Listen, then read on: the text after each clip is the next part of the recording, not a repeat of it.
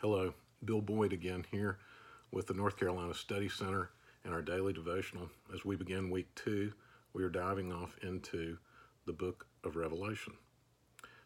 We are doing that because as I've been thinking of what might be encouraging and appropriately challenging and uplifting and strengthening, because the word encourage, of course, means to give courage, and I think we all need that. The book of Revelation was written for that very purpose, and it was written by John, who was actually exiled on Patmos, not because there was a contagion that he was getting away from, but because he had been preaching the gospel and had been banished. And the Lord met him there in what, at a minimum, could be described as a very powerful and illustrative way. And what John records for us in this book that we call Revelation, it comes from the opening word of the book that we'll get to in a moment. But what John really gives us here is a compendium of images from all over the Old Testament. They're not quotes. They're just allusions to all kind of different things. And some of them are images of fire, and some of them are names that we've heard, whether it's Sodom or Babylon or Jerusalem. But it's this picture, and I love what Peter Lightheart, a friend of mine who has written a wonderful commentary on this book, has to say about it. He says that it's not so much that John is hearkening back to the Old Testament and expounding it the way a preacher would a text, as that John is actually going to the Old Testament and he's using the Old Testament to compose something. He actually likens it, and I think this is a wonderful illustration. It's as if John is using the Old Testament as his set of paints, and he's dipping in Genesis here, and in Exodus here, and in Jeremiah here, and in the minor prophets here, and everywhere, the Psalms, Proverbs, Ecclesiastes, and one stroke here and another stroke here, and he's layering stroke after stroke after stroke. And before we know it, we realize John really is convinced that the Old Testament was presenting a unified picture in an astoundingly complex and beautiful and arresting manner. But when you put all of these things together, what you get is a much more fully orbed picture of Jesus Christ.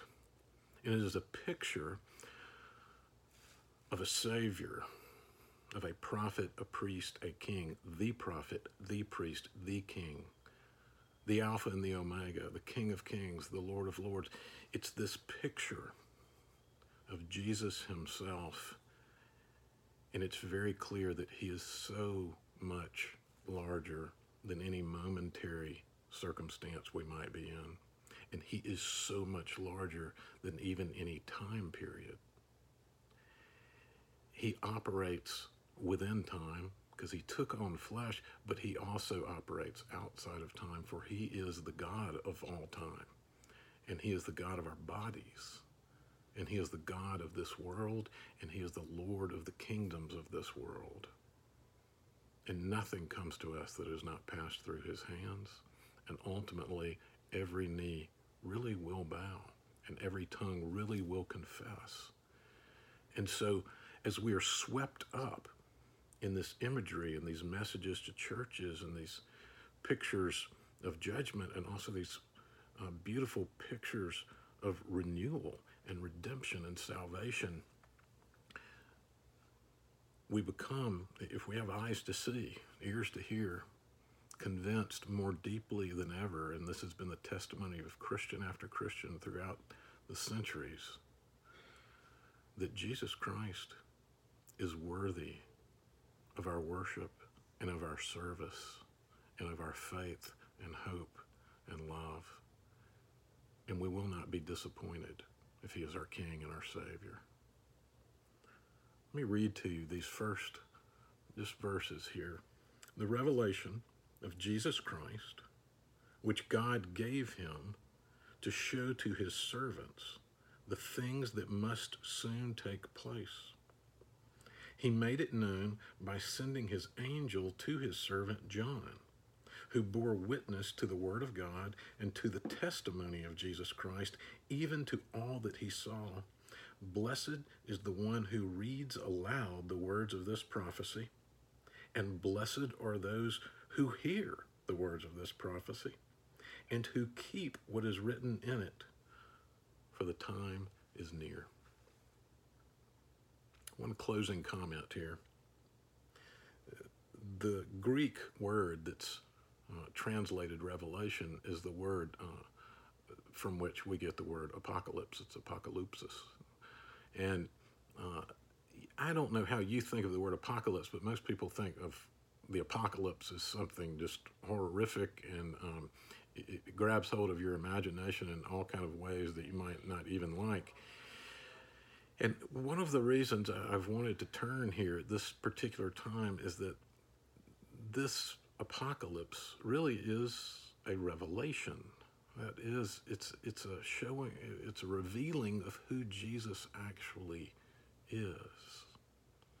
It's not about odd and strange and even scary images. First and foremost, there are some odd and some strange and scary images in here, but it is not a revelation about that. It is a revelation, first and foremost and thoroughly, of Jesus Christ. And as the text begins, the revelation of Jesus Christ, which God gave him to show to his servants the things that must soon take place. It's a revelation of Jesus so that his servants would know that during the difficult times that were coming, that nothing could separate them from the love of God in Christ because of who Jesus is. And what will happen, I pray, as we delve into this book a little bit each day, is that our understanding, but not just that, our imagination, the way we hope and dream will be transformed, and God is interested in our imaginations.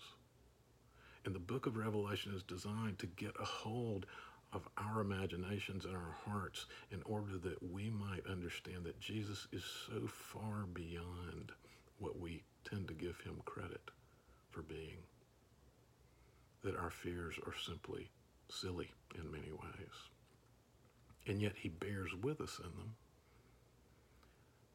And he continues to give us his word, as it says here, because those who read this prophecy and who hear it and who keep what is written in it are blessed.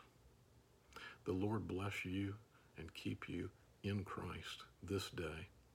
And I look forward to seeing you tomorrow. Bye-bye.